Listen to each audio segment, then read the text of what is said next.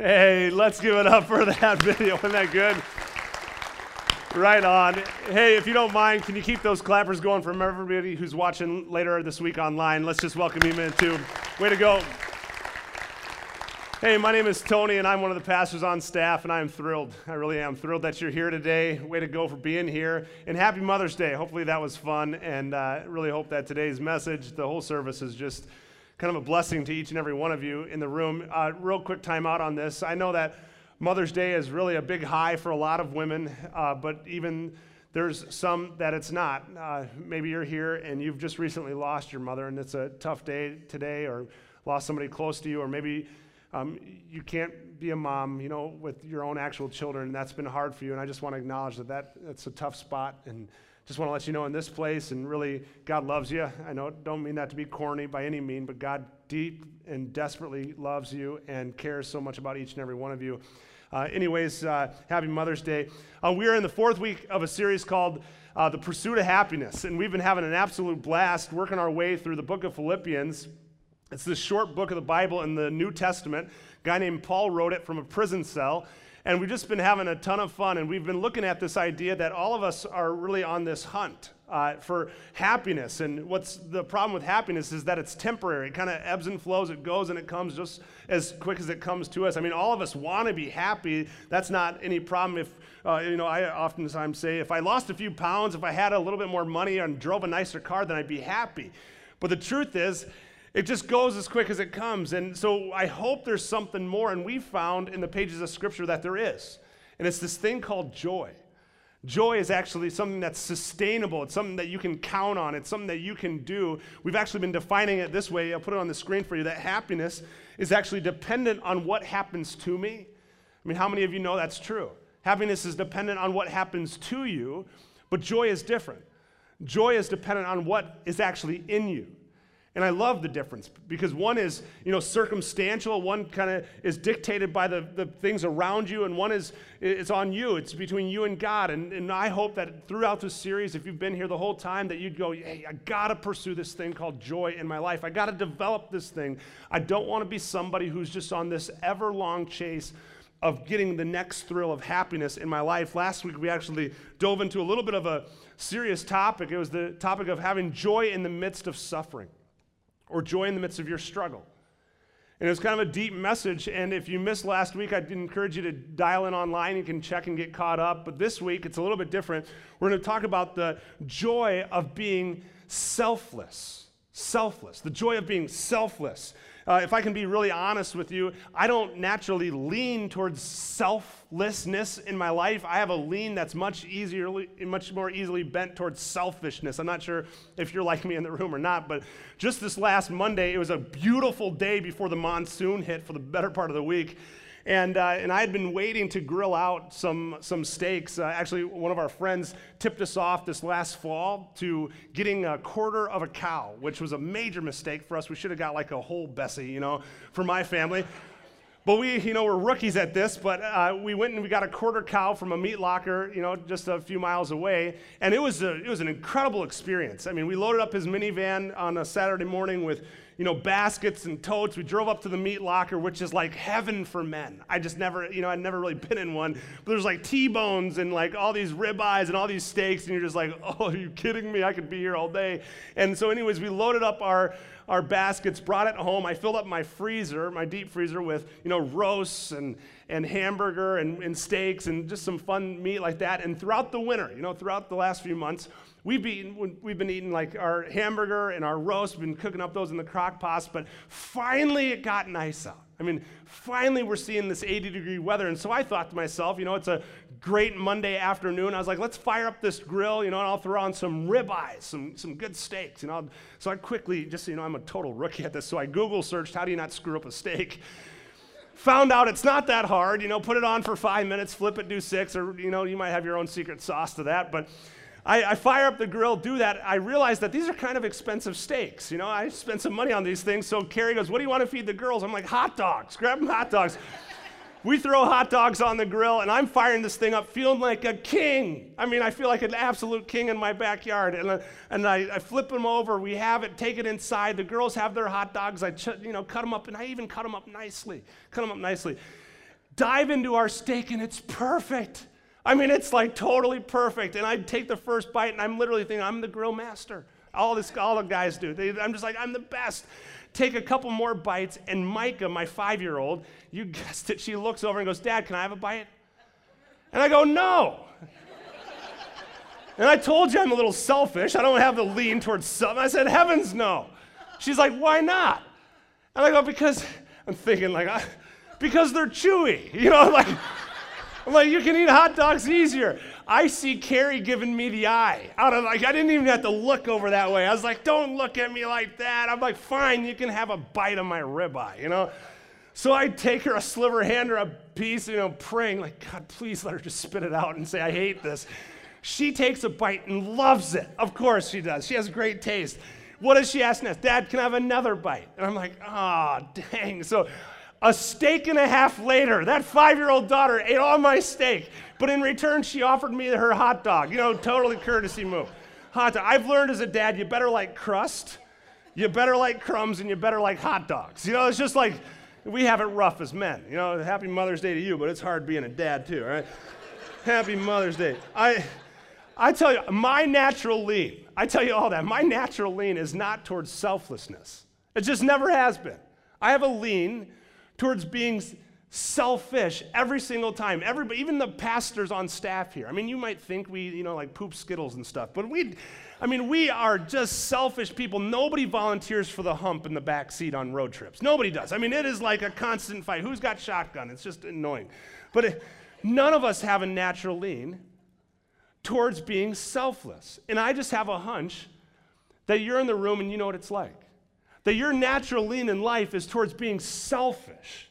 But I'm telling you what, there's a little sliver of scripture in this book called Philippians where Paul dives right into my issues. And if you're in the room and you wrestle with the selfishness stuff too, he dives right into your issues too. And he just goes right at the heart of this stuff called selfishness. Check this out on the side screens. I'll read it out for you. He says this in chapter 2, verses 3 through 5. He says, don't be selfish. I'm like, oh man, seriously, don't be selfish. Then he goes on to say this, don't try and impress others. He says, be humble, thinking of others better than yourselves. Don't look out only for your own interests, but take an interest in others too. And then to put icing on the cake, he goes, you must have the same attitude that Jesus had. And I go, give me a break. I struggle handing over a ribeye. You know, like this is going to be tough stuff. This little chunk of scripture has convicted me for the last, month as I've been looking forward to this Sunday. Because I just naturally have this lean towards selfishness. And he starts off this chunk by saying, don't be selfish. So don't have selfishness in your life. Why? Because selfishness kills joy. When you consume and it's all about you, it's one of the killers, the depleters of joy in your life. And so Paul says, don't be selfish. And he would encourage all of us. If you're taking notes, you can jot down this just little dinky little chart that I'm going to jot down. He'd say there's a move that you got to make. It's a move from, and I'll put this word self. It's a move from ish to less.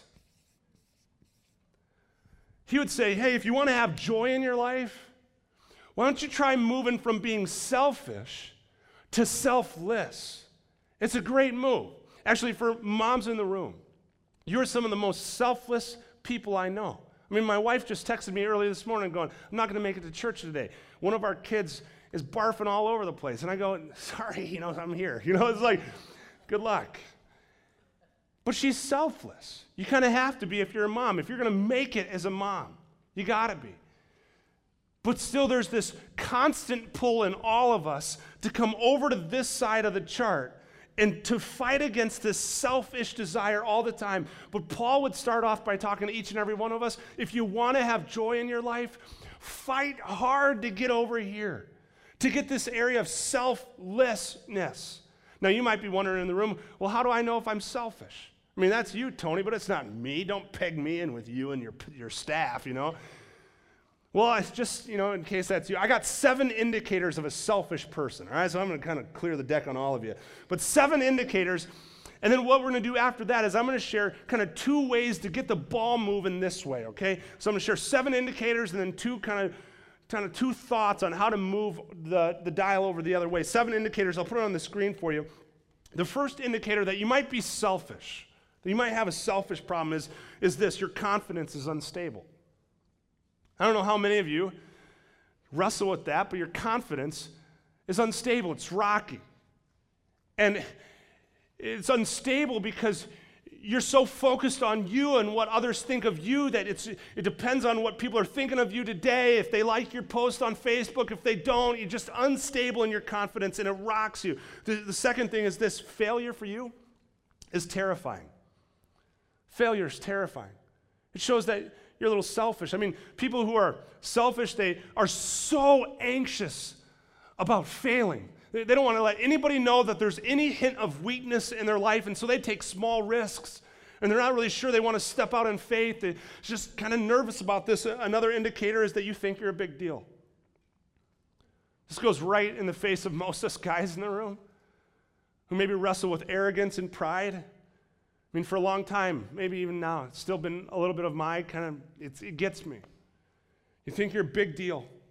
Number 4 is you use people to get ahead. Selfish people do this all the time. They take advantage of others to make themselves look better, sound better, feel better. It's just, they use other people. Number 5 is you're quick to take the credit. Selfish people like to be known. They like to have the credit and to make sure that they get what they deserve and make sure I get the award and make sure I get puffed up. And 6 is you compare yourselves to others. You have a comparison problem. If I can, it's not in the notes right here, but I think there's three words that really kind of let you know if comparison is your thing. Is if you're constantly saying more. When you hang out with somebody, you come back, I want more for me, or I want better, or I want different. I think if those are on your tongue a lot. Hey, I want more for me. I want something better. I want something different. I just go, comparison's eating you up. And just, here's the last one. You struggle with insecurity. You struggle with insecurity. I'm going to leave the screen like this because I want to share with you what the flip would look like. I mean, if you made the move from selfish to selfless, if you kind of said those 7 things, self-admitted, I'm half of them at best, maybe all of them count. On a bad day, I'm double that. I want to move. What does the other side look like? I wrote down kind of the flip side of these things. I'll put it on the screen for you too. The shift from selfish to selfless looks like this. Instead of your confidence is unstable, your confidence is securely found in Jesus. That's a beautiful thing. Instead of failure is terrifying, failure for you is just an opportunity for grace and growth.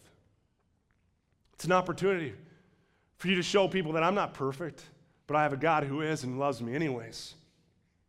Number 3 is you think you're a big deal. It's a switch to this. You know that God's a big deal. You know that God's a huge deal and he deserves all the credit. Number 4 is you use people to get ahead. That's what selfish people do. You value people as they go. Number 5 is you are quick to take credit, and if you were to switch that, it would say that you realize how much God and other people around you deserve the credit.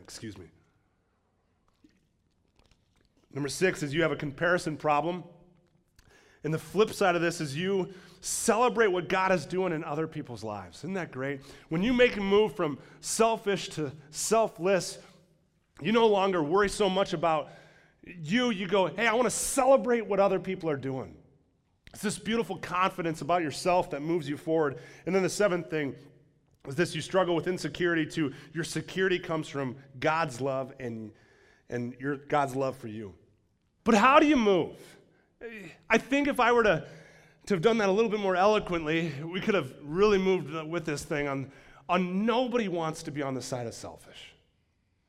Nobody does. I mean, those things are ugly.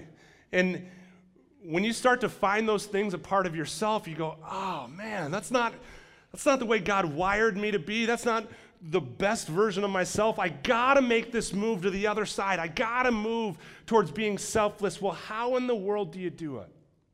Paul said, don't be selfish, but he didn't leave us hanging. I want to put that verse back up on the screen, that little chunk of scripture that we started off with this morning. He says this in Philippians chapter 2 again, verses 3 and 4. He says, don't be selfish, but then catch how he explains how to move from the ish to the less. He says this. He says, don't try and impress others. Catch that.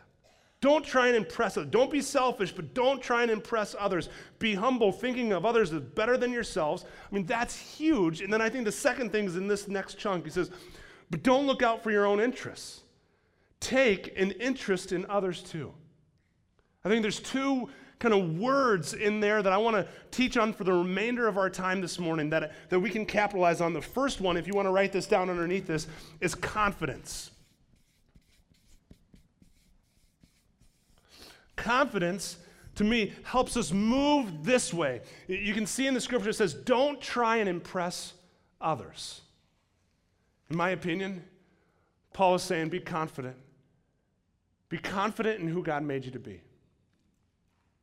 If I could share a message to each and every woman, I'm going to hopefully have a few today, would be confident in who God created you to be. God created you to be incredible. God created you just the way you are, and he loves you just the way you are. And when you have a confidence about yourself, being confident in who you are in Jesus, that moves you from the ish to the less, and that's a beautiful thing. You start to experience joy when your confidence is found in Jesus. I love the fact that your confidence doesn't have to be rooted in your Facebook followers. It doesn't have to be rooted in your business or in you being a stay-at-home mom or a working mom. I mean, the pressure that you have today is just enormous. The pressure that's among you to sell the right thing, to wear the right clothes, to do the right involvements with your kids, to parent the right way. I just go, it's too much to bear. And if your confidence is in what others think of you, you'll get crushed every time. But Jesus would say, you can have confidence in me. You can have confidence in what God thinks of you. And you might be in the room and you go, well, what in the world does God think of me? Where would my confidence lie? I mean, could I have confidence with Jesus? And I'll just put a couple on the screen for you. When you have Jesus in your life, you can be confident because you are chosen. You're chosen. You're already picked. You've made the team. When you're in Christ, you can be chosen because you're a new creation. You're new. You're beautiful the way you are. When you're in Christ, you can be confident because you're forgiven. Ladies in the room, men too, the confidence that you can have knowing that you are forgiven from your past. When you have Christ, you're forgiven for your present and your future too. But the mere fact that you are forgiven breeds so much confidence because you don't have to hang your head low. You can walk high knowing that you have a God who looks at you and goes, you're forgiven. When you have Christ, you can be confident because you're blessed. Another one is victorious. Then one of my favorite verses in all of Scripture is in Psalm 139. It says that you are fearfully and wonderfully made. Do you know you can be confident in that? That your body, the way God made you, he didn't screw up. You're beautifully and wonderfully made. As your heavenly Father knit you together in your mom's womb, I just tell you, I love that verse. The next one is you're set free, you're complete, and you're loved. And I know I just raced through all those, complete and loved. Those are the words that I find in the Scripture that just fuel my confidence, and I hope they fuel yours too. A quick Google search on this last week, I just typed in kind of confidence in women, and a video kind of came up. A video, 72 million views on this video. It's a video by Colby Calais, I think is her last name, and it's a video called Try. And I watched it, and I was in tears thinking about my own daughters, and I want to just play it for you right now. Check this video out. It's about the confidence.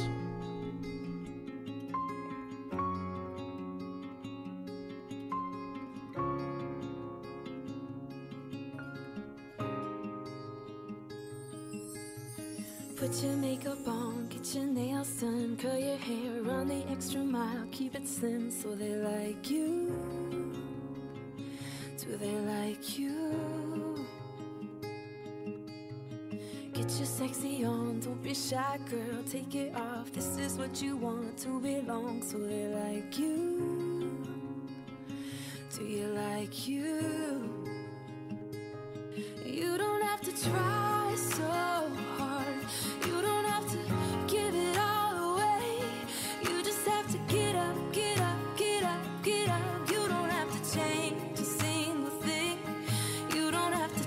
try, try. You don't have to try, try, try. You don't have to try, try, try. You don't have to try. You don't have to try.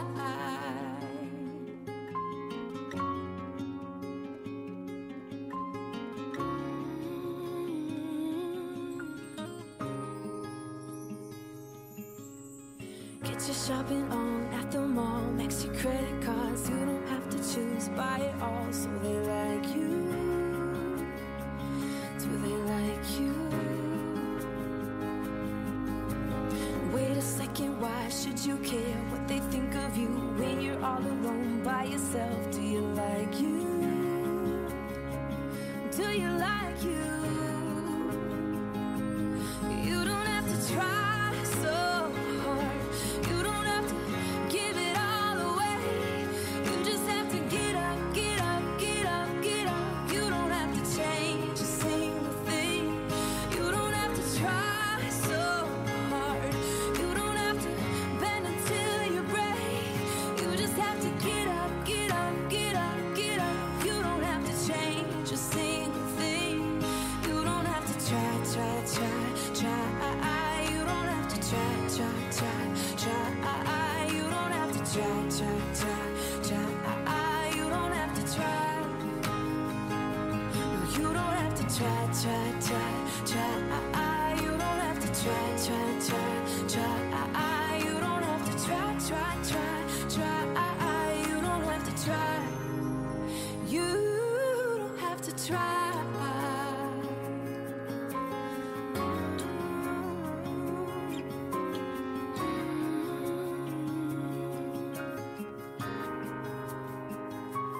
You don't have to try so hard. You don't have to give it all away. You just have to get up, get up, get up, get up. You don't have to change a single thing. You don't have to try, try, try, try. You don't have to try, try, try, try. You don't have to try. You don't have to try. Take your makeup off, let your hair down, take a breath, look into the mirror at yourself. Don't you like you? 'Cause I like you.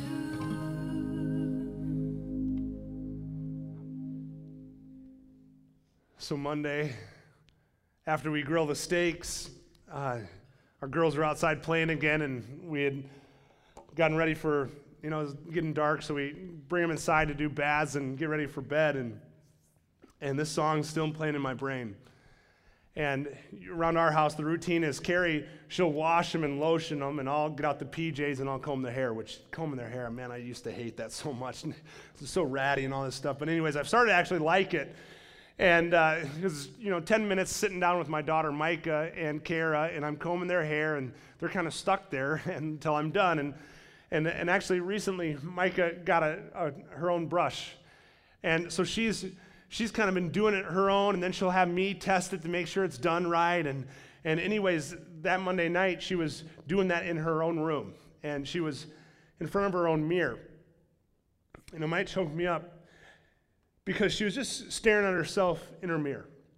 And she's combing her hair and working her way through, just glued to herself. And at some point, she stops, and I'm holding the hair dryer, and she goes, "Dad, test it, And so I go, and I always try and make a big deal out of it, kind of a dork. And I'm like, "Oh man, so good." And I start slicking it back the way that I do it. And she says, "Dad, don't do it like that anymore." And I go, "Why?" She says, "I don't look pretty when you do it like that." And I go, "What?" And she goes, and she grabs it, and she pulls it back and starts covering over her ears, and she goes, "I don't look pretty when you do it like that." Now, it was getting late, so I didn't want to go into it with Micah, but I just remember my heart sinking. I'd watched that video earlier today, and I'm like, what in the world's happening? She's 5. She's 5. We tuck her into bed. We kind of do our rhythm. I pray for her, start singing over her, and before she falls asleep, I just get on her bed, and I just kind of grab her behind the ears, and I go, "Honey, you got to know before you fall asleep that your daddy thinks you're the most beautiful girl in the whole world. It doesn't matter if you have hair, if you don't have hair. It doesn't matter if it's tucked behind your ears or if it's covering your ears. You don't have to try because your dad already loves you. And I already think you're beautiful. And I wonder if some of you in the room needed to hear that. That there's this constant fight to work harder on yourself and to figure it out on your own and to make yourself feel valued. And I wonder if the Heavenly Father is leaning down going, hey, would you lean in, ladies? Would you lean in, guys? And go, stop trying so hard. Your Heavenly Father loves you just the way you are.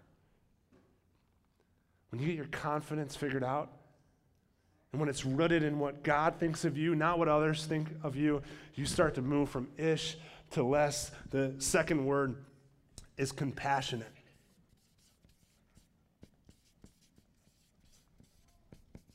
Compassionate. It moves you this way. You find in the Bible a couple different stories. I mean, they're all throughout the New Testament of Jesus really just putting on a clinic of this thing of compassion and him being compassionate towards other people. He calls a guy named Matthew. And Matthew's story is Matthew's this tax collector. He's known around his kind of area, his community, as somebody who's a cheater, a thief. You know, he just kind of takes more than what he actually deserves. And Jesus calls this guy to follow after him. Specifically calls him out. Matthew does. He responds to Jesus. He actually takes Jesus home to his house to a little afternoon party that he has, and some of the religious leaders are there, and they're watching Jesus interact with these people who aren't so pretty. And they literally say this to a group of Jesus' friends. They say, "Why does your teacher eat with such scum?" The reason why Jesus hung around people that were known as scum, less than, was because he was compassionate. That's who he was. Jesus actually responds to them. He says this, healthy people don't need a doctor, sick people do. Healthy people don't. A couple verses later, you actually find in verse 20 through 22 that Jesus is on his way to healing another person when he interacts with this woman who has been cast out, put to the side. She had been bleeding for many, many years. It says this in the scripture that just then a woman who had suffered for 12 years with a constant bleeding came up behind him. She touched the fringe of his robe, for she thought, if I can just touch his robe, she thought, if I could just get near Jesus, I'll be healed. She was known in her place as the one who had been shoved out, pushed aside.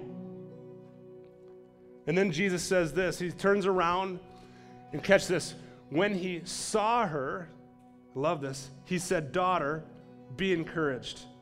Your faith has made you well. And the woman was healed that moment. There's two final things I want to let you know today before we sing a final song. Jesus, in his compassion, sees you right where you are. And when you know that Jesus sees you where you are and still loves you, it moves you. You go, I don't have to worry about getting myself to the right spot. Jesus sees me in my hurting spot. And I just want to let somebody know. If you're trying to fix yourself before you show up and before you feel like I can come to Jesus because I'm not good enough yet, and well, Jesus sees you right where you are. You don't have to stop that. Get rid of the ego side and just come. And the second thing that he does to this woman is he calls her daughter.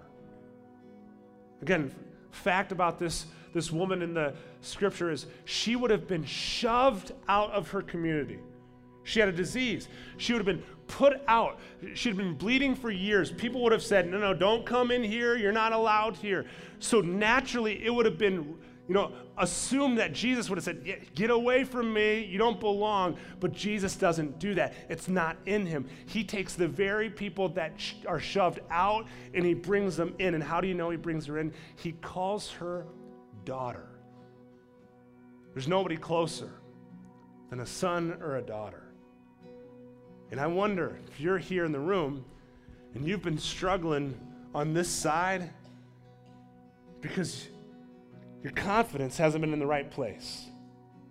because you haven't yet experienced the compassion and the compassionate God of the universe in Jesus saying, I see you. Come on close. I call you son and I call you daughter. And when we experience God like that, I'm telling you what, it moves us to a spot where we know who we are in him. I want to pray for you, and then we're going to sing a song that I hope speaks to some of us in the room. God, thanks so much for what you're doing in this room today. God, I ask that in these next few moments that you would show up, that you do something special. God, for those of us who've been wearing a name that's not true about ourselves for far too long, would you give us a new name in this next song? For those of us who have been burdened by our past, would you speak to us and tell us who you've created us to be? God, thanks for loving us. We pray this in your name. Amen.